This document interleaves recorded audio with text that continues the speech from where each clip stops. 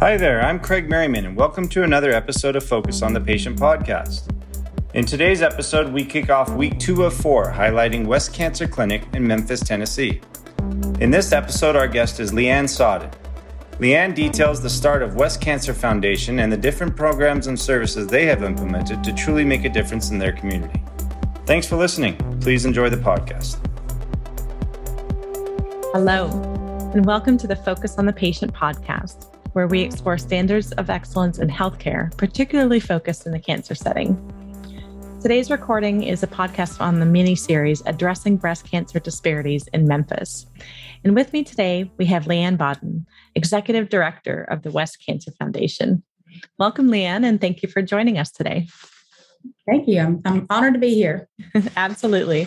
So before we delve into the actual foundation, do you mind sharing a little bit about yourself? Sure. I've been in Memphis for 32 years now, married to a wonderful man with a fur child, and love Memphis. I love my job. I love what I do. Amazing. Now, this mini-series has really been focused on how Memphis is addressing breast cancer disparities. And one of the things that we had discussed and really have a chance to highlight is the actual West Cancer Foundation. So it being a leading oncology foundation locally within Memphis, Tennessee, and associated with West Cancer Clinic. Can you just highlight a little bit of the West Cancer Foundation? What do you do, and how are you able to truly serve the community? Sure. I like to tell a little bit how we came to be. In December of 2013, there was a front page article on the New York Times, and it said that Memphis was number 1 in breast cancer mortality, African American women versus Caucasian women. Our doctors, our leaders in the medical community obviously knew that we had a problem, but seeing it splashed across the front page of the New York Times really set into motion the program that we're continuing today.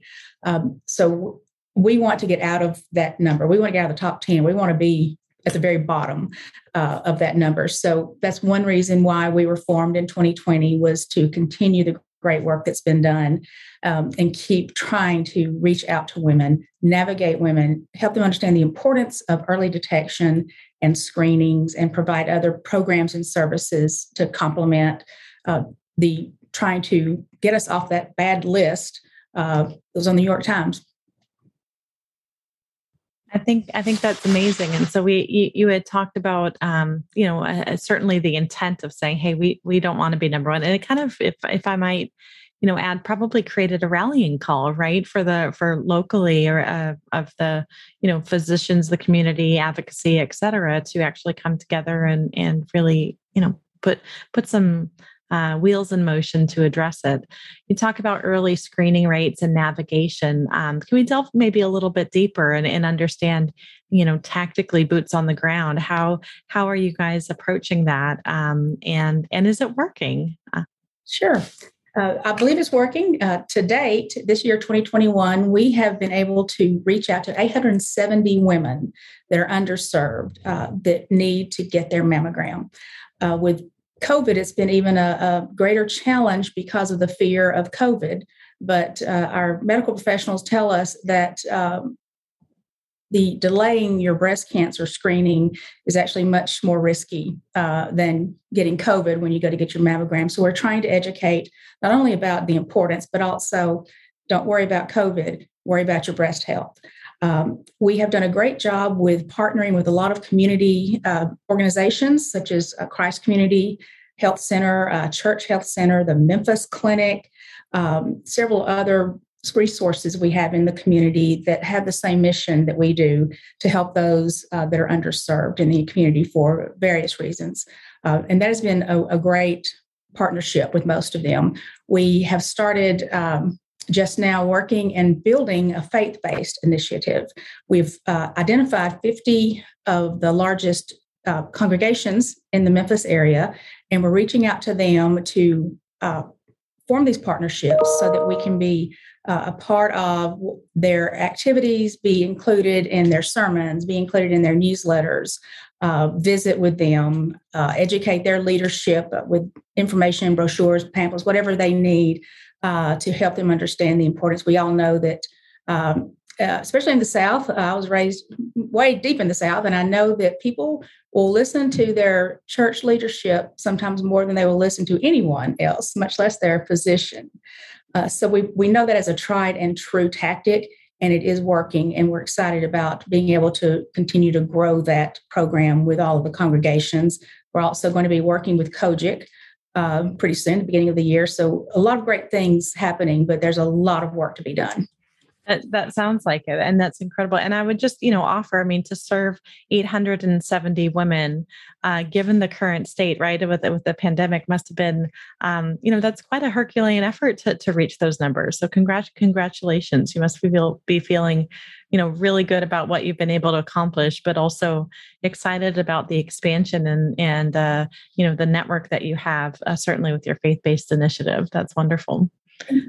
So what are your, would love to understand kind of what are your goals actually for next year? Do you have numbers goals? Are you looking at kind of, impact with certain, community, leaders? What are you looking forward to with 2022? A lot. It's very, very exciting. We had our final board meeting of the year, Tuesday morning. And I'm fortunate to have the greatest board of directors there is in town. They're so supportive of what we do, and they understand the importance of what we're doing in the community. And they all love our community and want to ensure that we can do everything we can to help people who need us. Transportation nationwide is always the number one barrier to healthcare. So we have a transportation program that we kicked off, more of a pilot, because we need to understand exactly what the transportation needs are for cancer patients, not only prevention of cancer screenings, but also especially patients in active treatment.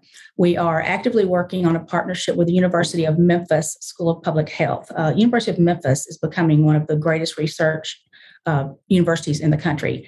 And partnering with them, we were able to provide funding for research that looks at the socioeconomic side of disparities in our community. And they're also going to help us understand how are we really making a difference? Because we can talk about numbers. I can tell you 870, which is a great number, but are we truly making a difference? And yes, we are. We know if we're getting women in for their screenings, we are. But how can we show that we literally have changed something in a zip code or in a certain part of our community? So we're excited about that partnership as well. And our lymphedema and post-mastectomy program continues to be one of the best programs that we have. And there are no other avenues for funding for those programs. So we're very proud to be able to provide that program as well. That's amazing. And let's actually lean in a little bit there. So that's lymphedema and post-mastectomy garment assistance program. Do you mind, telling us a little bit more about what that program offers? How long has it been in existence, and how do you get the word out? Sure. We get the word out through mainly its referrals. Many of our physicians, breast surgeons, breast oncologists in the community, they are aware of this program because it has been around for a while. We took it up 2 years ago, but it is one of a kind, and the referrals come from not only the physicians, NPs, but also from the other community centers that I mentioned earlier that we work with. And it's I didn't know as much about it, fortunately. Lymphedema is such a painful, horrible side effect of many women with breast cancer, other cancers as well, but it's more common in women with breast cancer. And if you don't have insurance and you can't afford to buy the bandages, the garments, the gloves, it can be debilitating pain. So we're very happy to be able to provide that service and fill a void in the community. That's really our goal, and that is what my board charges me with, is find the voids and the barriers, and let's knock those barriers down. Absolutely. That's amazing, because I think, we talk about, disparities in care. And you had mentioned that certainly there's an effort now to improve screening rates, but the navigation and the addressing the critical moves and addressing the critical services that can and should be available, irrespective of what a woman's means are, is something that I think the West Foundation is just able to truly create a phenomenal impact in the community with. So that's absolutely amazing. And can you tell me, so how does a woman actually have to be a West Cancer patient to take advantage of the garment assistance program, or how do you get outreach? Not at all. We work with any patient, any provider in town, all of the hospital systems, any clinic, anyone who would have an opportunity or a reason to refer women. We work with them. We're not strictly working with just West Cancer Center patients. We work with Baptist, Methodist, St. Francis Hospital, and many other providers in town. The Church Health Center is a huge referral source into all of our programs, and they're a wonderful resource in this community, and we're proud to partner with them. And we have a team member, and all she does all day is she works with people. She calls women. She calls and explains to them how important it is. And she's the perfect personality for this because she's a little bit of a motherly personality, and she explains to them why it is so important. And she doesn't take no for an answer. She keeps on until she gets them scheduled and navigated to their screening opportunity. And she also helps schedule their transportation if they need it to and from a screening. And she follows the women on Uber and tracks them and holds their hands literally and physically through that process. So she is an incredible asset to the foundation and to the community as well. Oh, that's absolutely amazing. And I think, I'll just highlight too, when we talk about, Memphis truly coming together to systematically address those disparities. One of the things that I just find remarkable is particularly with the ability for West to reach out and partner and ensure that the services, the resources, the lessons learned that you have are really intended towards impact locally, right? And I think that that's just such a remarkable learning that can be adopted, certainly outside of Memphis as well. And so that's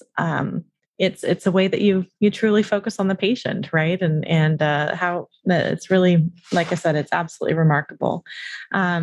Thank you for your time. Is there, one of the ways that we close is actually a bit of a call to action. And so I'd love to, understand from your perspective, is there anything that you would like to, ask our listeners for, or perhaps just increase awareness around what you're able to do with the foundation? Absolutely. So we are a nonprofit, so we are dependent upon the charity and the big hearts of all the people in our community. And our donors like to know that their money stays in Memphis. It stays locally. Everything we do is local, and they know that it goes to help our fellow Memphians. So we're always raising money, always fundraising. You can go to westcancerfoundation.org and learn more about us and what we do in our programs. And also the donate button is included on our website. And we are asking for end of year gifts right now to be able to fund all the programs that we want to do in 2022. So it is the season of giving. Absolutely. Absolutely. And so westcancerfoundation.org, and I'm sure there's a pretty prominent donate button there should we like to give. So excellent. Leanne, thank you so much for your time today. I think it was just, just to wrap up in closing, to highlight the West Foundation, the West Cancer Foundation, and knowing all of the different services that you're able to have, the outreach strategies that you have within the community, and really, again, focus on impact, taking that public health metrics-based approach to say, are we actually creating the intended impact that we want? So bravo to you guys. Very excited to see what sort of services you're able to expand upon in 2022. And thank you for being on the podcast. Absolutely. Thank you for inviting me. My pleasure. Absolutely. Thank you.